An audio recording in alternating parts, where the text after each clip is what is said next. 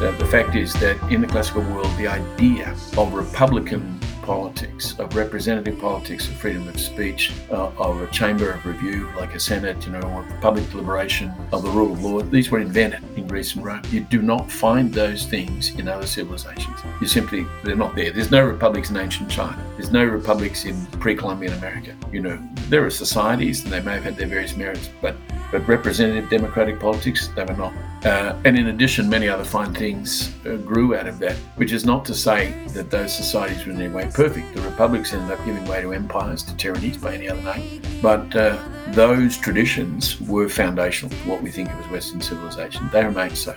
Welcome to the New Flesh Podcast, the podcast you deserve. My name is Ricky Allpike, and joining me is poetically challenged Jonathan Astro. Do you like a good poem? Yeah, I like good poetry. Don't quiz me on it, or anything, but yeah, I like a good poem. Got any favourites? Oh, look, yeah. Well, actually, Cats was T.S. Eliot's poem, and that's true. That's nonsense. So. Anyway, here to help us make sense of poetry and a number of other things is the great Paul Monk. I really can't wait for this interview. It's going to be fantastic. Paul Monk is a published poet, author, scholar, and public intellectual. His books showcase his unique background and diverse interests, which we're going to get him to talk about. They range from Shakespearean sonnets to geopolitics. His books include Thunder from the Silent Zone, Rethinking China, Dictators and Dangerous Ideas, Uncensored Reflections in an Era of Turmoil, The Secret Gospel According to Mark, which is a biography, Credo and 12 Poems, A Cosmological Manifesto, Opinions and Reflections, A Free Mind at Work, 1990-2015, Darkness Over Love, A Writer's Workbook. And just prior to this interview, we have been told there's a new book and a new book coming out. So the latest book is called Three Graces. So what was the subheading again, Paul? Companionship, discretion, passion. Thank you. Yes. Well, and we'll get into perhaps the next one shortly. Paul, welcome to the show. Thank you very much. It's good to be with you. Is it frustrating being an intellectual in Australia, of all places? Only an Australian would know what I'm talking about here. We're a nation obsessed with sport and booze, and any talk about culture is usually met with, yeah, right. Yes. Look, I've had 50 years experience of this, and I would say the short answer to your question is yes. But I do hesitate to come across as a snob. There's intellectualism and intellectualism, and all I could say is that I haven't readily found a home for my natural interests, and you might say instincts. And it's been a lot of hard work to create myself as a poet and feel comfortable writing poetry. We could come back to that theme if you like. On the other hand, I should say that over the last 20 years or so, I have arguably flourished as an essayist, and I have gradually become aware that I have a serious readership, that people do appreciate the essays that I write. And those for whom I write the poetry certainly appreciate the poetry. Whether it will get great traction, particularly here, remains to be seen. But it's been very satisfying writing it. And I suppose I would add to that the poetry I write in particular is not, it's certainly not bush ballads. It's not inward-looking Australiana. I've always been cosmopolitan in my interests, and so the range of reference across both the sciences and the humanities is very broad. And I hope it'll find, particularly these most recent two books, a global audience. Well, Paul, perhaps we need to get you to tell us a little bit about your story. I've heard you do this a couple of times now, but we need you to do it again because you are a true Renaissance man. Can you give us a little introduction to your extraordinary life and interests? Where do I start? Well, I do love telling a little anecdote about precocious reading. My mother used to give me very good children's books when I was a very little guy. And for some reason, I took to reading like a fish to water. She used to give the same kinds of books to my siblings, but while they're all perfectly intelligent, they didn't dive into reading in the way that I did. And none of us have any particular explanation for that. It just happens to be the way I'm constituted. And this came to the surface in sixth grade when there was a breakup party at the end of the year, and we were supposed to bring along some lolly water and cake or sandwiches, whatever, go to a public park and play games all day. But while my mother gave me $2, which in those days is 1968, would have been worth about $20 or more today, to get stuff, I knew that if I went to the local news agency, I could get serious books for $1 each. I could get modern political biographies. So I made a beeline for the news agency, and I bought myself a copy of each of Stuart Schramm's biography of Mao Zedong and Alexander Worth's biography of Charles de Gaulle. And I went to a different park altogether and sat all day reading Life of Mao. I didn't go to the party at all. And I got thoroughly immersed in this book. It was a Friday. I went home at the end of the day, and my mother said, "How was the day?" And I said, "It was great," which it had been. It just hadn't been what she thought it was. And back at school on the Monday, and my class teacher says, "Why weren't you at the party on Friday?" And I just told the truth. I said I was sitting in a park all day reading the Life of Mao Zedong. And I swear the teacher must have thought that's the weirdest excuse for truancy she's ever heard. and I think, not believing me, she said, "Well, your punishment is you're going to have to give a talk to the class about the Chinese Civil War." And my attitude was, that's my idea of what school should be like. So I said, "Have you got a map of East Asia?" And yes, she did. She rolled it out over the blackboard and a pointer, and away I went. I gave a talk, happy as Larry. And she said to my mother later, he seemed to know what he was talking about. I didn't have the first idea. And nobody could have predicted at that point, of course, that how many years later, 30 years later or something, I would become head of the China desk in Defence Intelligence, because I didn't by any means set a beeline for that kind of job. When I went to university, initially it was to study law, because everybody said, "You've got the gift of the gab, you'll make a QC." But a few months into the law degree, I thought to myself, I'm not sure what I'm doing here. I haven't really figured out who I am, how the world works, what I truly want. And I wrote a little manifesto for myself. This is a Friday afternoon, and I said in it, I'm going to drop out of law right now, today.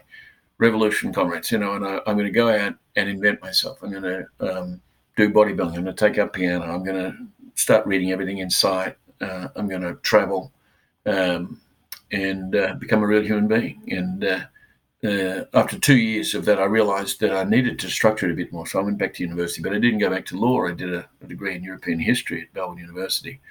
And there were incidents along the way during that, where my determination to learn, as the thing from just flounce around at university and get a piece of paper, became very evident. And one of my favorite ones is one day I bumped into my social theory tutor in the book room.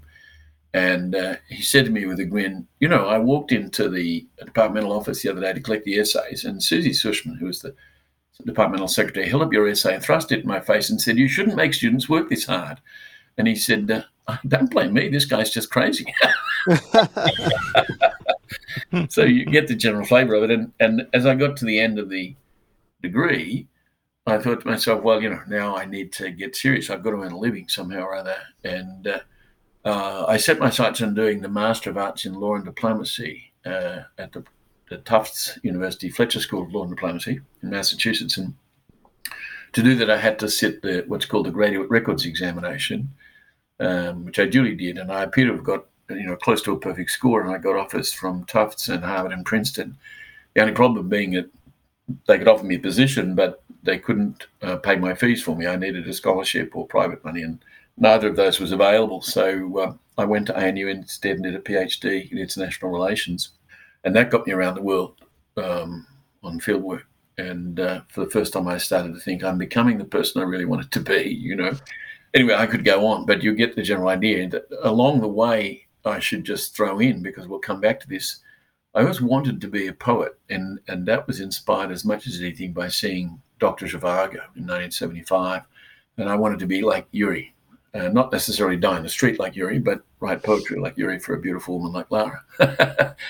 And it's one of the greatest sources of satisfaction in my life that I've done that. It took quite a bit of experimenting over the years. I wrote poetry for quite a few women without really hitting that bullseye. But the last few years, as a balding and aging man, I've hit the jackpot. Well, before we get into the poetry, because we have some questions around that topic, you did mention that you studied European history, and we've got a few questions about Western civilization. What do we mean when we talk about Western civilization, and is it inherently bad? I'll answer the first question first. Is by no means inherently bad. I think it's an absurdity that so many people have somehow got that idea. But how would we define Western civilization? I would say that there are three distinctive features of it, and they grow out of one another. The first is the classical world of Greece and Rome. The fact is that in the classical world, the idea of republican politics, of representative politics, of freedom of speech, of a chamber of review like a Senate, of public deliberation, of the rule of law, these were invented in Greece and Rome. You do not find those things in other civilizations. They're not there. There's no republics in ancient China. There's no republics in pre-Columbian America. There are societies, and they may have had their various merits, but representative democratic politics, they were not. And in addition, many other fine things grew out of that, which is not to say that those societies were in any way perfect. The republics ended up giving way to empires, to tyrannies by any other name. But those traditions were foundational to what we think of as Western civilization. They remain so. Greek drama, Greek poetry, Roman politics, Roman law, Latin and Greek language. And anybody who's grown up in a European or settler society, if they're oblivious to that, has no idea what they're talking about. To wipe all that away and say, well, that's all bad and we wish we were indigenous is just a nonsense. But the second phase of Western civilization is the emergence of Christianity, which, of course, those who are true believers think somehow descended from on high and was a pure revelation. It was, in fact, of course, an historical and sociological phenomenon, and it was a syncretic religion built of components of classical Judaism, Greek philosophy, and mystery religions around the Mediterranean basin.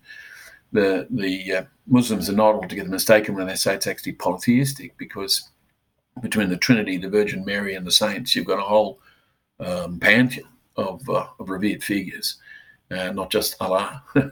But it's a very rich and complex tradition, and it was central to the emergence in the Middle Ages after the collapse of the Roman world of new state societies, educational systems, ways of life, which gave rise, among other things, to polyphonal music and ultimately to the very rich musical tradition that the West have, which is again distinctive. It's no accident that around the world today, Western opera, classical music, Beethoven, Mozart, etc., are universally loved because they have a richness that is unique in a lot of ways. But the third and in a sense decisive component of Western civilization is the emergence from the 17th century of a scientific revolution. The idea that it's possible to demonstrably understand how the world actually works, as distinct from myths and superstitions and sacrifices to dubious deities. And that again is something distinctively Western. The modern sciences, physics, chemistry, biology, etc., were pioneered in the West. And the proof of that is that they've been taken up all over the world. The technologies that we use today are founded in those sciences, and those sciences begin in the West. They did not begin elsewhere. It's not to say that there hadn't been inventions elsewhere. People make a lot now of saying that, but some of the mathematics we attribute to the Greeks was really invented in Babylonia, and various things were invented in China. That's all true from a practical point of view, in the same way that there was a lot of engineering of an impressive kind in, say, ancient Egypt. They built the pyramids after all. But science isn't simply about pragmatics and getting things done. It's about actually understanding why you're doing it and having a theory about why it works that is then generative of new results, and that is also susceptible to self-correction through systematic inquiry. That's the 17th century scientific revolution, and that has taken over the world. And if that's resented and dismissed as Western, then again, there's a fundamental misunderstanding, because the very people who claim that is so use their mobile phones, that they use and rely upon satellite technologies and so on, which would be simply impossible without those sciences. Critique is healthy and essential to finding meaning in works, if we switch to art for a second. But do you think that there is following on from what you've said, that there's a lack of gratitude towards artists and work that is fairly undeniable based on its longevity and contribution cross-culturally as well? I'm happy to talk about Hamlet's treatment of Ophelia or the lack of non-binary or Latinx people in the play. But basically, I'm grateful that Hamlet exists. It's generous and moving and unifying. So what do you think of this idea of gratitude or lack thereof, particularly in the relation to the Western canon, perhaps? Yeah, I think that one possible answer to that is that so much richness accumulated over such a period of time that after a while it just gets taken for granted. And there's a gorgeous little illustration of that, an anecdote that I heard some years ago about a young girl in year 12 who's studying Hamlet for her VCE and is asked, well, you're reading Hamlet, what do you make of it? And she says, well, it's sort of interesting, but it's full of cliches. So, it's become so embedded in the language, and Shakespeare, of course, for those who actually understand him, is the single most prolific source of neologisms, of new expressions, new words, even in English. Quite a remarkable author. But if you're unaware of that, if you don't know English before that, if you haven't studied it more closely, if you're just reading the play, you keep, as this girl apparently did, coming across phrases, you think, well, I've heard of that before. That's not new. But she's got a bit of an excuse, Paul. But the people who are gunning for Shakespeare and everything else, do they know the play to that level of depth, really? I mean, or it seems to me they know a lot about bell hooks and whoever else doesn't like it. You know what I mean? Yes. I think the short answer is, again and again, when these critiques come out, the authors of them demonstrate their ignorance, both of the things that they're criticising and of the issues that are at stake. The woke culture at the moment is a strange phenomenon. It reminds me very much of the Cultural Revolution in China. Fortunately, it hasn't got completely out of hand yet, as Mao's movement did. It was immensely destructive in China. But the problem, I think, that we have is first of all, that the sheer quantity of what there is to know and understand is so great that with the best will in the world, it's very difficult to impart it to young people. There isn't enough time. And our curriculum has become crowded by other concerns, some of them worthy concerns and some of them questionable. But there are only so many hours in the day. And I've often said to friends with complete candor that it's taken me my whole lifetime to accumulate the range of learning that I have.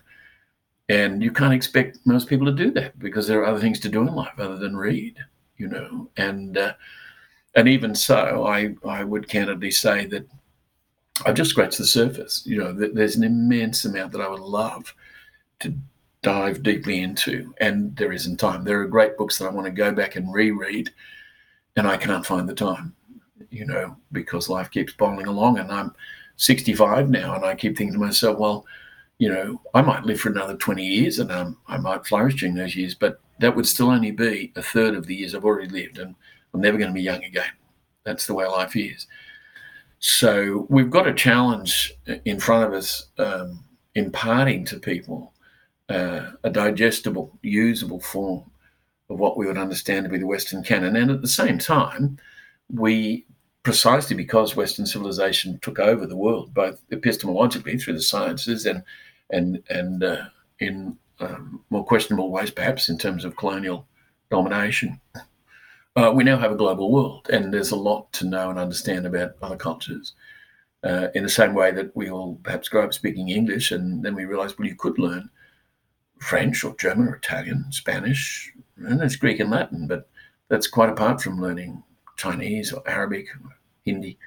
And I really wish I spoke a dozen languages. I've got friends who are polylingual. In fact, the woman for whom I've written this latest book of poetry speaks English, French, and German and reads Latin. And to me, that's simply marvelous. And she will readily text me in English, French, German, Latin, leave it to me to understand or translate. And happily these days, we've got Google Translate. So if she sends me something in German, I can generally make out the Latin or the French, but the German I can't. So I Google Translate it into English, and then I compose an answer in English and translate it back into German and send it back in German. And the first or second time I did that, she responded, "Your German's a bit dodgy, Mike. I suspect you're using Google Translate." She had me right. Hard taskmaster. Mistress, yes. She's really something. We can talk about that a bit later. Now, you are a published poet. And you got your start by winning a sonnet competition, learning your craft by cramming every single Shakespeare sonnet that you could. I've heard you speak reverently about works that appear in the Western canon. I'm very happy to be wrong, but all this seems completely out of step with what you're allowed to do and say these days. What's your view on, and let's use the blunt term, wokeness?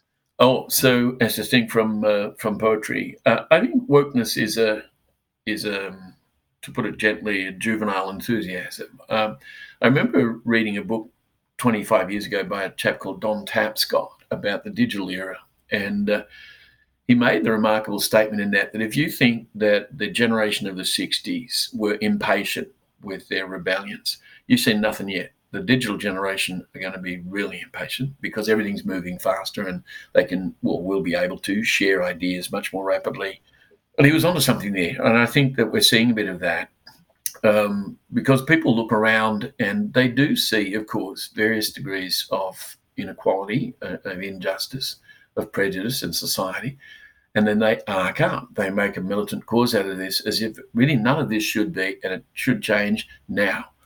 And that any history that doesn't accurately represent the way things ought to have been is bad and should essentially be obliterated and rewritten to be correct. And this is a strange way of looking at things, but as I said, it is reminiscent of Mao's very dubious effort to do a complete radical makeover in China by destroying the classical past in China and inciting the young Red Guards to physically assault their teachers and tear down statues and throw people out windows and so on. It needs to be reined in because it's simply destructive. There's every ground for having a considered and honest conversation about how we can have a more just society. There are classics in political philosophy and epistemological philosophy, going back, needs to say, to Plato and Aristotle, which seek to address exactly those issues. But now we've got people saying, oh, well, there's a passage in Aristotle's Politics where he defends slavery. He's got to go. So you need to slow these people down. But when you get mobs who are rampaging, when they're so convinced that they're correct and that any objection to their views is just unconscionable, then there's difficulty even having that dialogue. And I'm happy to say that out of deliberate effort, I positioned myself over a lifetime to participate in such a dialogue in an informed way. And I'm very happy to do it. But I'm not at all happy at the prospect of being cancelled or assaulted because of that.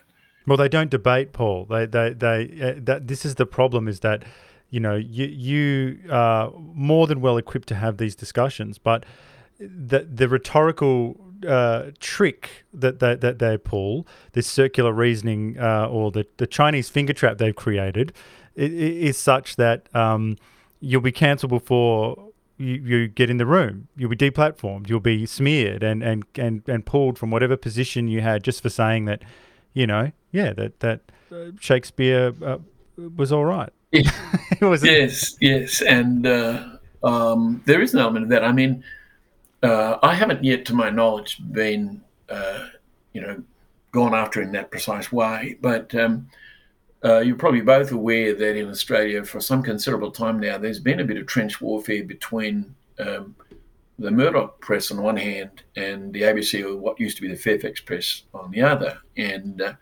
I've got a broad spectrum of friends in terms of their political opinions and religious beliefs. But what I have found over a considerable period of time is that there will be those who will say to me, how can you bring yourself to write for a fascist rag like The Australian? And others will say, how can you write for the Spring Street Soviet, when you're writing for The Age, and I say to them, wherever I write to keep standards as high as I can, and I only write what I think, and I'm not told to follow an editorial line. So I don't see that I'm doing any harm. But illustrative of how these views become entrenched is some years ago, I sat down for a meal with 3 old friends who'd gone to the same primary school as me, and we'd all come from DLP families, Catholic families, and in the course of our life, we'd all changed our political views and our religious beliefs, and we'd all worked in one way or another in or on China. So it was quite a coincidence. That's what brought us together for this dinner. And I gave each of them a copy of my book on China, and as one of them who's been a very successful business figure, quite a public figure really in this country, took a receipt of my book, he said, "Of course, it's well known that you're an extreme right-winger." And I said, "It is? To whom? Based on what?" And he never really answered my question. And I assume that he meant that it was well known that I used to write in Quadrant, and that I write in The Australian. And I said to him, if you asked me to characterise my philosophical and political outlook, I'd say that I'm a liberal in the tradition of John Stuart Mill. And if that means that I'm an extreme right-winger, we've got a serious problem. And I actually was asked late last year to give the dinner speech at the annual dinner of the University of Melbourne Liberal Club. And I called the speech Je suis Mill. I'm Mill. And I basically said to the young Liberals gathered there, and some of the elders who were present, that the Liberal Party in Australia is sometimes described really as the Tories. It's seen as the Conservative Party, and many people in the party do identify as Conservatives. But I said the single most notable founding father of liberalism in that tradition was John Stuart Mill, and he was not a Tory. He wasn't even a Whig. He was a radical Democrat. He wasn't a religious believer, much less a conservative one. He was a devout, if you will, atheist. He believed in women's emancipation and enfranchisement. He believed in birth control. He believed in parliamentary reform and in tax reform. That's what a liberal is to me, I said. And I'm not sure about the rest of you. And yet here I was being described as an extreme right-winger. So there's a lot of ideological confusion out there. I think some people take the view that if you take a serious interest, for example, in reading Plato, you are a Platonist. It's as if you would shun something unless you're already committed to it. Well, that's the opposite of what education should be about. And I remember a publisher saying to me years ago now that he didn't read The Australian on ideological grounds. And I said, well, it seems to me if you think you hold different opinions to those who write in The Australian, that's a good reason to read it. Why just read what you already agree with? What use is that? Do you think that? Do you think social media and the internet age has had a hand in that sort of polarization, where someone won't read a newspaper? I think it's had two impacts. One is an increasing number of people, as we all know, don't read newspapers because they think they can get everything they need online and more quickly. And to some extent, they're correct. And so newspapers have tried going online, of course, to try and keep up with the pace. But the other thing is that what the social media have made possible, and in some respects encouraged based on their business models, is the formation of thought bubbles in which people get into online groups, some of which, of course, span the whole world, in which all they're doing is reinforcing one another's prejudices and expressing themselves in very emotive language. And that can be political, it can be social, it can be sexual, it can be scientific or pseudoscientific. I believe that the Flat Earth Society has got a whole new lease on life because they're able to find one another around the world, and instead of being isolated, as they should be, so to speak. And if you're only talking to one another, you become like a little religious sect. And not only, therefore, are you constantly being emotionally and to some extent intellectually reinforced in those beliefs, but you're discouraged from asking questions that would challenge those beliefs. That's not healthy for our society. It's not altogether new, mind you. That goes a long way back. If you look at the history of Christianity, and I'll be writing a paper shortly on the rise of Christianity as part of a project I'm working on, you see that very quickly, instead of one religion, everybody agreeing and being cheerful and cooperative, it splits into sects and they argue bitterly with one another right from the start about what's really the truth and what their priorities are. I mean, Peter and Paul are arguing about whether circumcision is necessary for Gentiles. And away we go, off to the races. Well, you mentioned emotive language a second ago. I would love to talk to you about poetry. I feel as though poetry has no tradition anymore. There seems to be like zero engagement with the art form. Why should people care about poetry? Well, it seems to me that poetry is something that flows naturally from the human experience of the world, whether or not it's recognized and developed. And I mean that in two ways. One is that we are language animals as human beings. And language entails the possibility of expressing ourselves articulately. We're also musical beings in a fundamental way. And there is some good evidence that music as a means of human expression is actually older than segmented speech, than language as we know it. The two come together in poetry, and in virtually every tradition of which we know, pre-literate societies have poetry. They speak their memories in lyrical forms, which makes them easier to impart, easier to remember, and more moving to listen to. So in the, famously in the Western tradition, the epics that Homer committed to writing were for centuries before that oral traditions, and bards would learn them and recite them by heart. And we know that that's been true in many, many societies.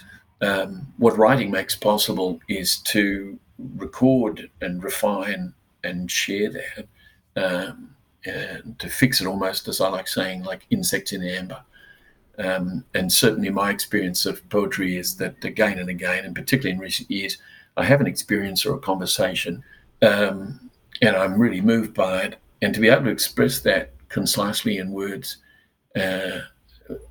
captures it, and it gives it shape, which otherwise starts to fade. But other memories quickly crowd out experiences on a daily basis if you don't capture it that way. Shelley, 200 years ago, wrote a famous essay called In Defense of Poetry, in which he argued that the capacity to give heightened expression, fresh, musical, challenging, emotional, to one's experience of life enriches the other people around you who find themselves unable to do that. And there's pretty good evidence that that's always been so. So what is it that's happened recently that's undermined that? Well, there are several convergent things.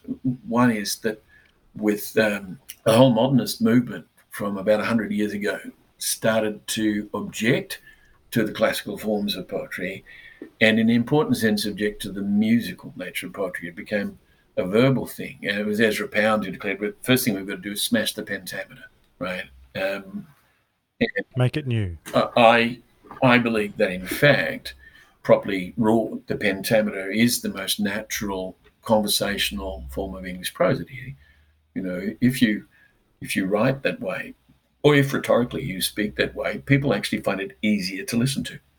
But Pound and others, including Eliot, famous and accomplished poets, seem to think that it was time to do things differently. And as a result, the poetry that they wrote, to say nothing of many people after them, became in a lot of ways more and more difficult to understand and absorb. If you make the effort in the best cases, it can be rewarding. But as Timothy Steele wrote in a book called Missing Measures about 30 years ago, beginning by saying that poetry is more than metre, poets ended up saying poetry is something other than metre. And after a while, you struggle to understand what exactly it is, as distinct from fragmented prose. So I think that's been part of the issue. But another, and at least as important an issue, I think, has been the thing that we've been alluding to in this conversation, which is that with the development of a global culture, we've all been in a kind of blending pot, and all sorts of things have been flowing backward and forward in a way that is at once enriching and confusing. So if you're not operating in a coherent tradition anymore, then it's difficult to know where you should take your bearings from. What are your reference points? What do you know in common? What can you share with others if they're unaware? And finally, the invention just in the last generation or so of the internet has meant, as we've said, that all sorts of stuff is flowing around in the, as it were, the ionosphere, and most of it is not at all poetic. So the capacity to distill your thinking, to order it, to make it musical, coherent, memorable, is being eroded by the sheer flood tide of second-rate prose, second-rate at best sometimes. I'd say all those things are in action at the same time. And in my case, I had to grapple with all of that as it occurred. But I've built a way of life myself centering on a library, and it, not the internet, is where I have my anchor. And I've read the poets and their poetry and the lives of the poets, going back millennia, and I am anchored in that. So when I find somebody, particularly a woman that I'm in love with, who is also literate, then you share that privately, and to some extent, if others appreciate it, which clearly some do, and I hope many others will, so much the better. But it is, in the first instance, a way of being in a world, of expressing one's experience of life, and I've really enjoyed doing that. Got a very big question for you, but in a second. But just to follow up on that, I think that's a fascinating idea. Can you this idea of being anchored in a library and not being on the internet? I am fascinated from a creative perspective. Is this are we talking about a choice you've made to sort of go offline for portions of most of your life when it comes to your work, and does this manifest itself in an active way? Like focusing on the library as opposed to just because I find myself getting lost in the slipstream of the internet and washed down that. So is this a choice you've made? It is a choice consciously in recent years. On the other hand, of course, there's a certain inertial momentum involved because I built up this library before there was any internet. I've got thousands of books and they're organized by category, across almost every discipline you can think of, and so I know where things are and where they belong, and I've quite deliberately built that up over many decades. It's true, of course, that the internet makes it possible to check things in a way that is actually very difficult or cumbersome in a library, even a well-organized one. I'll give you a little illustration of that. About 15 years ago, I was editing my book of essays, The West in a Nutshell, and I wanted to just check, as a point of detail, what the maximum crowd carrying capacity of the Circus Maximus was in ancient Rome. I'd written, based on sources available to me when I first wrote the essay, that it had been 300,000, but I'd always been a bit skeptical because that's such an enormous figure. Granted, the arena was 3 times the size of the MCG, so that on the face of it, that's simple arithmetic, right? But anyway, I went to my library and I pulled out about half a dozen books where I thought I could find the answer, and I went to the indices and I went to the tables of contents and I flicked through, and I couldn't pin it down. So finally I thought, I'll try Googling it. So I just put into Google crowd carrying capacity Circus Maximus, 4th century, and bing, there it was. Just instantly just came up, not only the number, but the scholarship behind it and the Latin sources from the 4th century testifying to it. It was just remarkable. And I thought, well, that's an illustration of the technology at its best. That's a staggering achievement, right? That search engine. But nevertheless, I've got the library, and my books are all annotated. I remember I used to, when there were still secondhand bookshops, I used to cull my library every now and again, get rid of books that no longer seem to have a place in it, given limited space. There's only so much space in an apartment. And there was a particular bookshop, secondhand bookshop in Elgin Street I used to go to, and I would sell off books, and the owners were a couple, probably about the age then that I am now, and they were fascinated. They said to me once, "You must have a wonderful library because the books you get rid of are so interesting that we plunder the boxes and take books for our library before we sell the others." And anyway, one day I went in there thinking that I'd get rid of some more books, and they weren't there. They'd left a graduate student in charge of the store, and it turned out he was doing a PhD in philosophy at Melbourne Uni. We fell into conversation, and when I gave him my name in order to leave a note for the owners, he said, "Oh, you're Paul Monk. I've got your book, your copy of Charles Taylor's Hegel." He said, "Wonderful annotations." I thought that was just delightful.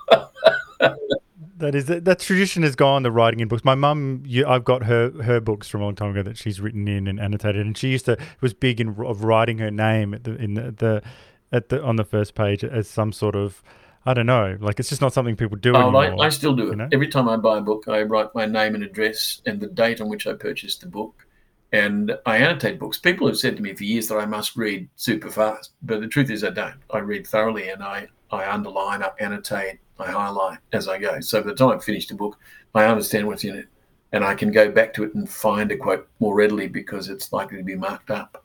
There's a young protege of mine, a young woman who's doing a PhD in cancer research, said to me a few years ago, pre-COVID, she said, "I've just realised that you highlight the important parts of a book, whereas I highlight the bits I don't understand." I thought that was very interesting. Well, it's time for the big guns. This is the big question I had for you.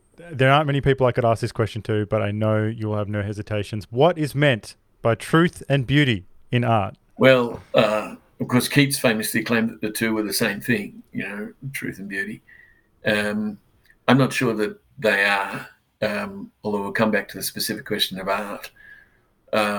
If one's asking what is truth, I would say many people these days have the confused idea that we all have our own truth. and people use that expression, it's true for me, or my truth, or your truth. I think that's a very confused idea, right? We've developed an idea of what we mean by truth, primarily through the sciences.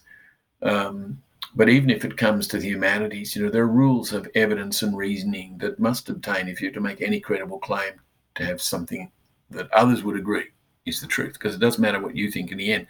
It's a matter of what others can accept as having been shown. That's truth.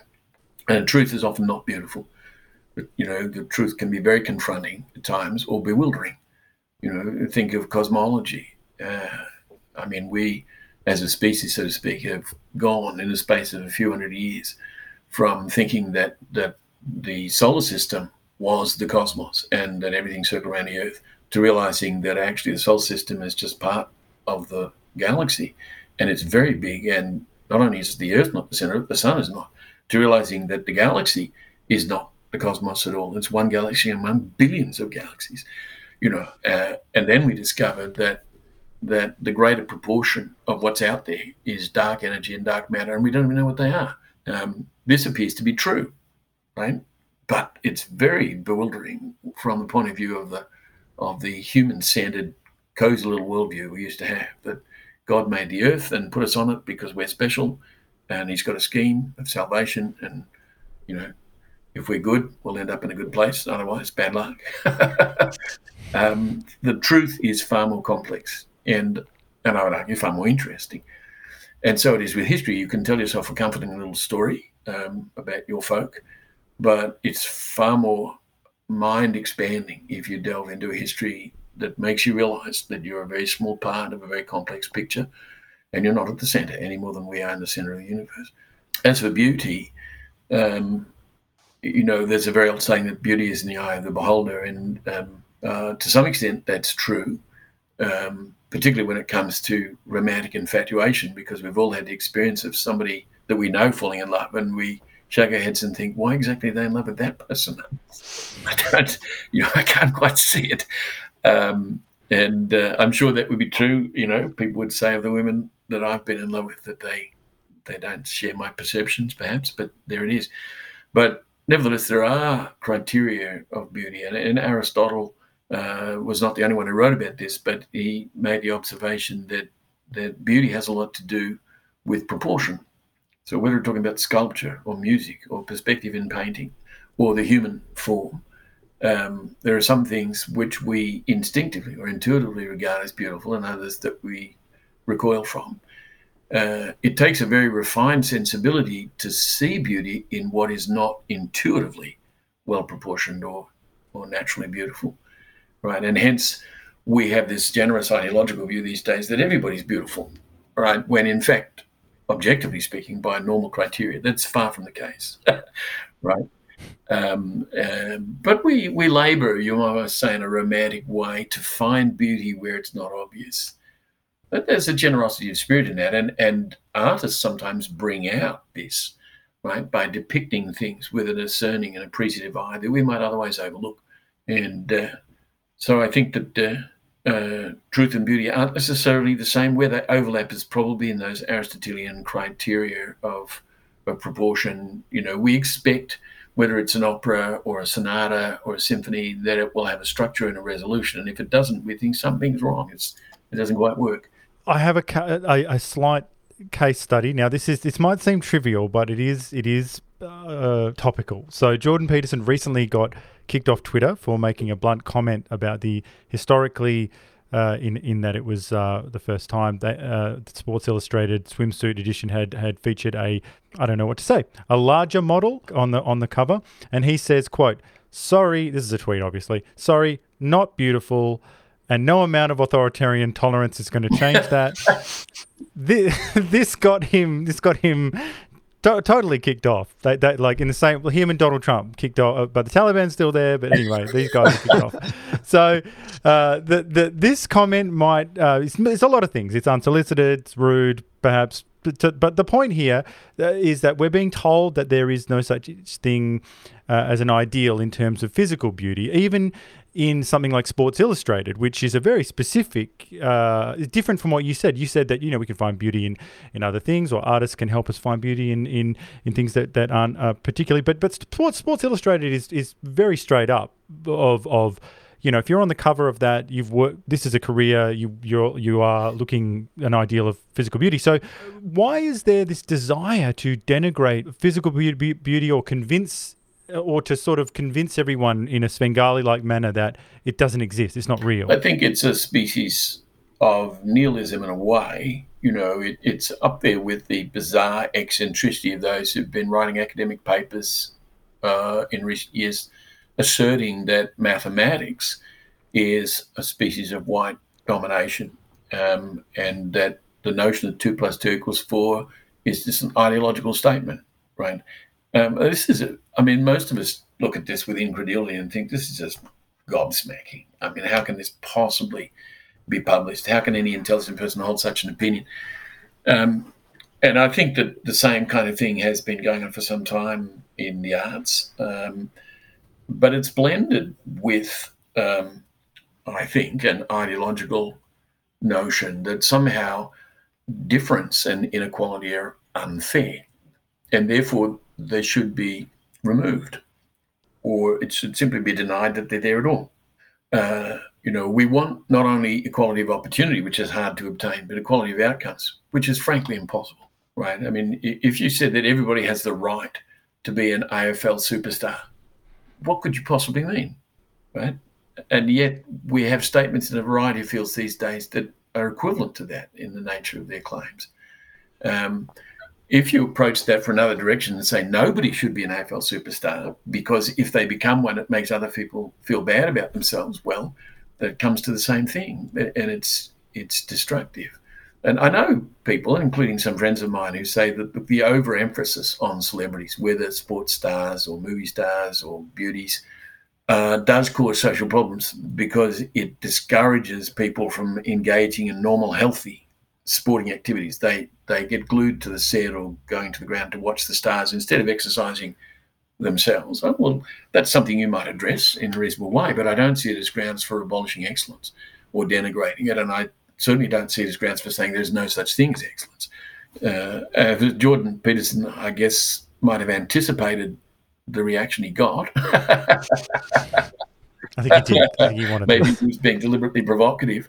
But, I talked before about the way in which we react differently to the people that our friends or associates fall in love with. I remember many years ago, a very good friend of mine asked me whether, in my considered opinion, this was a confidential conversation, I certainly won't name anybody, but he said, did I think that he should marry his fiancée?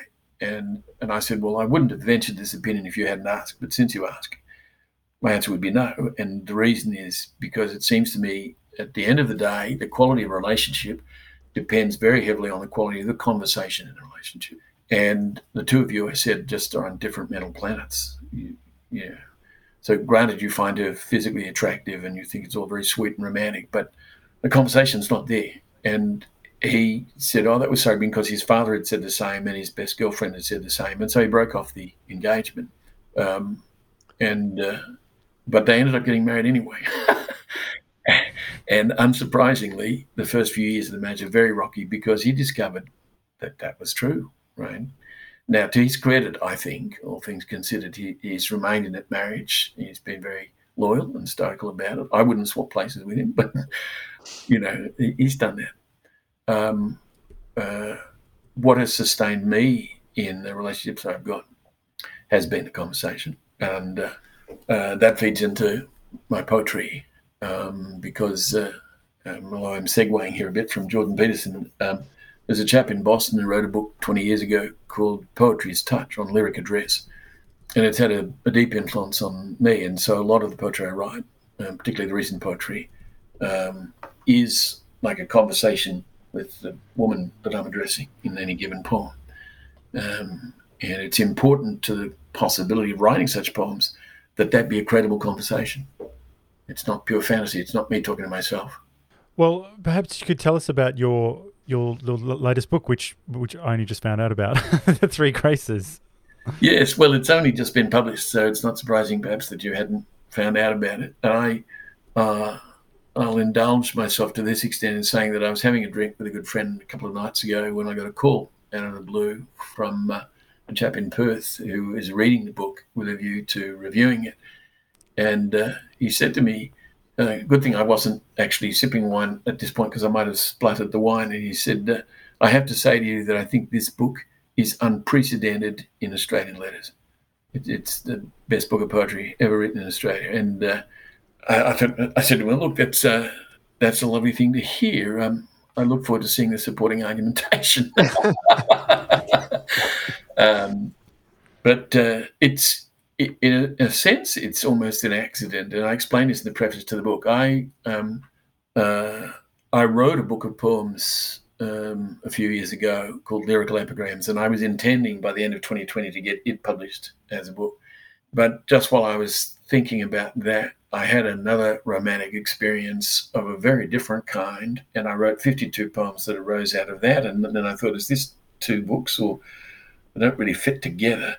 And just when I was thinking about that, I had a third encounter, which has been a wild ride and has produced hundreds of poems. And by the end of September last year, there were 75 poems in that news cycle. There's now 340. But I thought at that point, all right, this is a unique book. There's poems for three different women. Each of the relationships is very different. So the nature of the conversation is very different. But between them, they almost cover the terrain in terms of the kind of romantic encounter or relationship you could have. And it was very interesting putting it together. And when it was done, I sent the complete manuscript to two of the three women. I couldn't send it to the third because she didn't know I'd written the poem. She'd run away when she realised I was interested, even though I thought she was interested in the first place. And the poems reflect on the ironies and nuances of encounter, and unrealised possibilities and puzzlements and ironies. But I couldn't send them to her, and she doesn't know the book's been written. But the other two do, and they each came back and said they just love the book. The first of them said it's the best book I've written so far, and she and I have known each other for 18 years. The second one, who had only just bobbed up this time last year. In fact, today there's literally the anniversary of when she first called me. And she says, it's quite wonderful. Would you dedicate the book to me? That became an issue because there's three women, and who do I dedicate it to? And but it's very special. I feel that my whole life is expressed in that book. The aspiration to become a poet has been realised, and the poems themselves range from poems looking back to my childhood reading and my early travels to the hard work involved in real relationship, to passionate experiences, to the anomalies and ironies, as I said, of somebody who gets in touch and wants to meet, and then when you say, well, great, let's have a nice dinner and long conversations, he just runs a mile. It's the strangest thing. That sounds like I don't, you don't have to air your dirty laundry, Paul, but that particular encounter sounds. I've had one of those, and a long time ago, long before my wife, if she's listening, and it was like hooking up with coming to Sydney, as in like just meeting her, and then after we'd met somewhere else, and then going out all day, and then her dropping that she just had a boyfriend. Like while we're out, like at a bookstore or something, having a look, and for the rest of the day, I had to ride out the rest of the day. So I feel like I need to read your poem to sort of get to rehabilitate me out of that. Well, feeling. It happens that there's a further overlap because in this instance, it turns out she was married, and I didn't know that, right? And I won't go into all the ins and outs now because it'll take up too much time. And I don't in the book, of course, because it would. What I do is I go to great lengths in the book to protect the privacy of all three of the women. So they're not named book. I call them Muse 1, Muse 2, and Muse 3, which sounds very abstract, as I say, but it's for that deliberate reason. I hope people will enjoy the poetry, but they're not really entitled to know the personal stories. That's private. You're trying to avoid that deconstructing Harry sort of thing where he writes the Woody Allen, he writes the book, and then all the people from the book, like, it ruins their Yeah, lives. well, and they come back. well, I don't think it ruined their lives. That's why, as I say, that the two of them have read the whole manuscript months ago and emphatically approved it. So I don't think that's a problem. And I think if Muse 2 was to read the poems I'd written, so to speak, to her, she'd be deeply moved. They're not in any way offensive. But they do reflect on how strange it felt to have her, call me and want to meet and say she was coming to Melbourne and say how fantastic it had been to encounter me earlier and et cetera, and then simply because I say, well, great, let's have this meal. One of the poems in the book addresses that specific question. It's called Saigon Secret, which is where I'd suggest we have dinner, and it, all but the last line basically describes the conversation that I recall us having that evening. But the final line says, "This, of course, is all imaginary."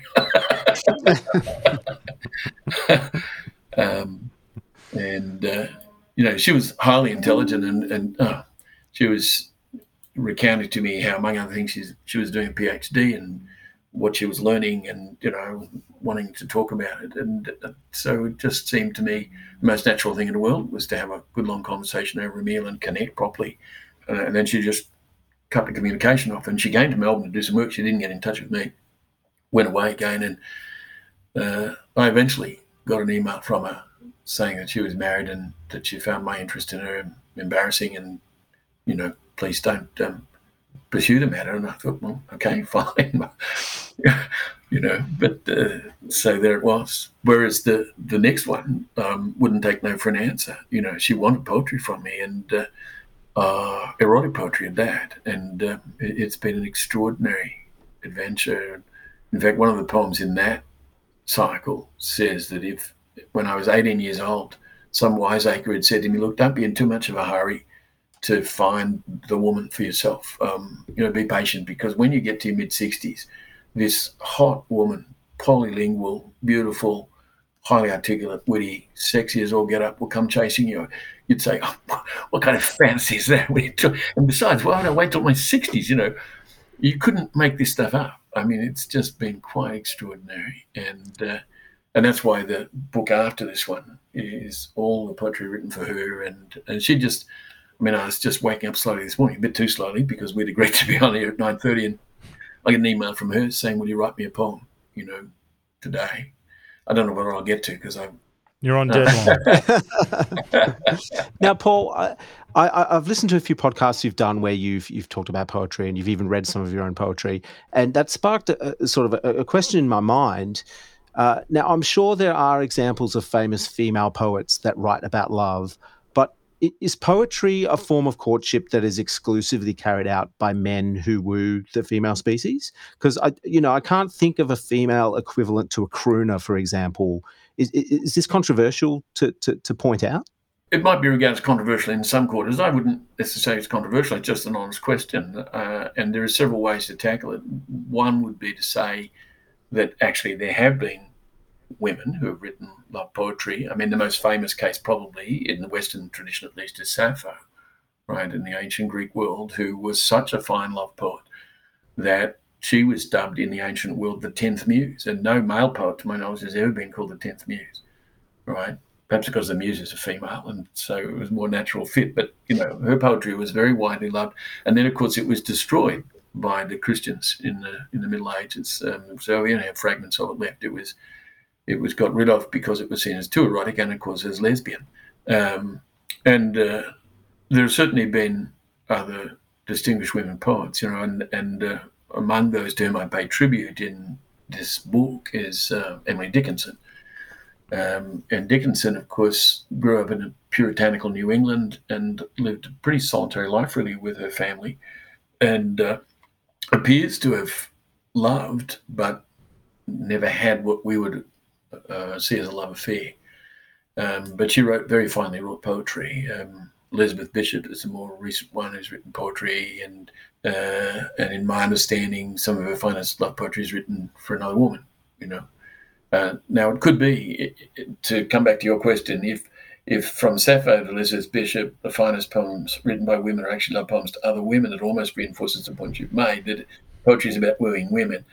The great Russian poet Alexander Pushkin once declared that everything that's done in the world is done to attract the attention of women. It doesn't seem to have occurred to him that women do things too, and it's not clear that they do that to attract the attention of women, But nevertheless, there is, I think, an underlying interesting point in what you say. We know that in countless species, courtship activities evolve, right? Famously, the peacock's tail and all sorts of variations in that theme. And so it's by no means a silly question to ask, is it possible that, in general terms at least, poetry is something that males do in order to try and impress the girls? But I honestly don't know whether I would say that's the truth. I think because poetry has served a number of different functions, and that's probably one of them. I've got behind me on the wall here, you can probably see it if I step aside, the poster from Shakespeare in Love. And if you've seen that film, there's a point in it where some young floozy at the court comes up to the young Shakespeare and says, "Oh, Will, write me a sonnet." And it can be, in that sense, playful. It can be frivolous. It can be very serious. Certainly, my current muse is so literate that, uniquely in my experience, when I write a poetry, I can allude to anything right across the Western canon over 3,000 years. I can, ancient, medieval, and modern. I can refer to the sciences. I can make subtle uses of language, subtle inflections. She doesn't miss a thing. And she's extraordinary. I've never met another woman like her, that she lives and breathes poetry. And she'll ring up and want to talk about Shakespeare's sonnets or about Dylan Thomas. Or she rang up one day and said, "When did you last read Anna Marvell's To His Coy Mistress?" And I said, "Oh, gosh, years ago." "And isn't it wonderful?" she said. And I said, "Well, my memory of it is that the rhyme seems a bit forced at times, but clearly you're enthusiastic." And she said, "Oh, yes, I love it. Of course, I'm not coy," she said. Well, Paul, I feel like we've only just got started, but we are sadly running out of time, unfortunately. So I feel like you seem like someone who has actively you've at some point you decided to become, as you say, a full human being. You've activated yourself, and I just wonder if you've got some advice or some words for people who are listening and thinking, do you know what? Like, I'd like to do some of the things we've been talking about. Like, it could be knowing more about culture or history of the arts. It could be, having adventures. It could be becoming a poet, becoming a novelist, whatever it is. Do you have any advice for people who are maybe trapped in various forms of inertia? Gosh, how much time have we got? There's a risk of lapsing into cliche, I think, in trying to encapsulate an answer to that in a brief space. And it can be or land as condescending to give glib advice to people whose circumstances one is not familiar with. You know what I mean? If I was to say something like, "Well, look, the key to it is to take life on. Don't retreat. Don't be a shrinking violet." Well, it's easy to say. And I can say that that's what I've done. I've taken bold steps, and it hasn't been easy. I wouldn't want to suggest that I've been able to do what I have and it's been a breeze. It really hasn't. And what that means is that people can try it on and it might not work out for them. In the same way that many a young person aspires to be a pop singer or a sports star or a model or whatever, and only a fraction of them really succeed, really get to the top of their game. And we overlook the very large number of people who strive and remain largely anonymous, or whose careers are crippled by injury or accident or who knows what, right? So there's no magic formula, but the bottom line is that you've got to form a vision of what you're after, and then, while being as realistic as you can, give it everything you got, because you only live once. And as people like to say, life's actually not a dress rehearsal. I do feel as though all the previous romantic encounters and all the attempts I made in the past to write poetry were a dress rehearsal for what I'm writing at the moment, or have written in the last 12 months, because it's been a very special experience. And I couldn't have arranged it this way. I didn't arrange it this way. It happened to me. This woman sought me out, and I'm in awe of what's happened. It's just been simply amazing. That's good fortune. But if you're not out there, it's not going to happen. And this happened, or it was possible for it to happen because she was able to find me online, because she read some of the stuff I'd written and thought, I want some of that. Right. So that's what I said when I heard you recently. I was like, I want some of that on the show. And here it is. So. Well, thank you for reaching out. Well, Paul, thanks so much for coming on the show. If people want to follow you or find you, are you active on social media? I'm reasonably active. That is to say, I have a Twitter account, a Facebook account, a LinkedIn account. I also have a website, which I need now to update because it hasn't been updated for over a year. And in the meantime, this whole book has taken shape. But it nevertheless tells a good deal about me and lists my previously published books and gives access to a number of my poems and some of my essays and some of the podcasts, tells you a bit about my background. It's funny, I'm not sure whether I should say this, but every now and again I look at a profile like that on the website, and it says, the PhD in International Relations and former head of the China Desk in Defense Intelligence and consultant in applied cognitive science and poet and public intellectual. I think, who the fuck is this?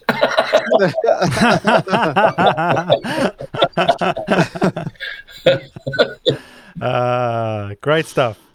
Well, Paul, look, thanks for being so generous with your time. We have a final question we ask. We'd like to know what you're reading right now. Oh, well, my bedtime reading at the moment is a recently published biography of Fernando Pessoa, the Portuguese 20th century poet, who is a thoroughly eccentric character. And it's quite an absorbing, massive book. It's about 1,100 pages. I'm only 320 pages into it. I read a chapter each night just before I fall asleep, And I'm also reading for a review soon in Australia the new biography of Xi Jinping, and they're keen for me to review that book. They're going to give me 1,200 words instead of the usual 800 to write about Xi. I've got quite a pile. I mean, there's a trio of books I just acquired a couple of days ago, which I will read as soon as I can find the time. One is called Ways of Being, and it's about reconsidering what we mean by intelligence and finding it in the ways that various kinds of animals and plant, as it were, conduct themselves, that they do things, they understand things, they act in ways which by any other name surely we would regard as intelligent, but it's not intelligence in a way that we think of it in terms of science or philosophy or the writing of history or the use of human language. Though I've always got, probably a dozen books on the go at any given time, the challenge is both to get through them and to make sense of it as I go. And I'm jumping from one subject to another. And then there are books that, I've got sitting there that I want to read. I discovered one recently called The Red Sea Scrolls. You've probably heard of the Dead Sea Scrolls, which were found in 1948 and which threw new light on classical Judaism and the antecedents to Christianity. This is the Red Sea Scrolls, and it's about archaeological findings at a dig on the Red Sea coast, which have for the first time in documented form shown how it was that the pharaohs in the 27th century built the Great Pyramid at Giza. There's all sorts of bills of lading about the stone being imported and shipped, and there's documents about how they used it and how they thought about the engineering. This is an archaeological breakthrough, And So it wasn't aliens? It wasn't aliens, no.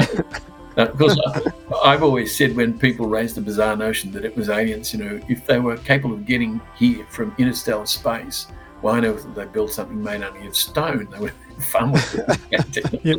Sandcastles. They were just mucking around. Yes, they were just having fun on the beach. Yes, yeah. Well, thanks again, Paul. Thanks for letting us know about those books. It's always fascinating to hear what our guests are reading, and we dip in where we can. I feel like we got to have you back, Paul. There's too much to talk about, so please say you'll come back at some point. I'll come back anytime. I enjoyed the conversation. Wonderful. Thank you.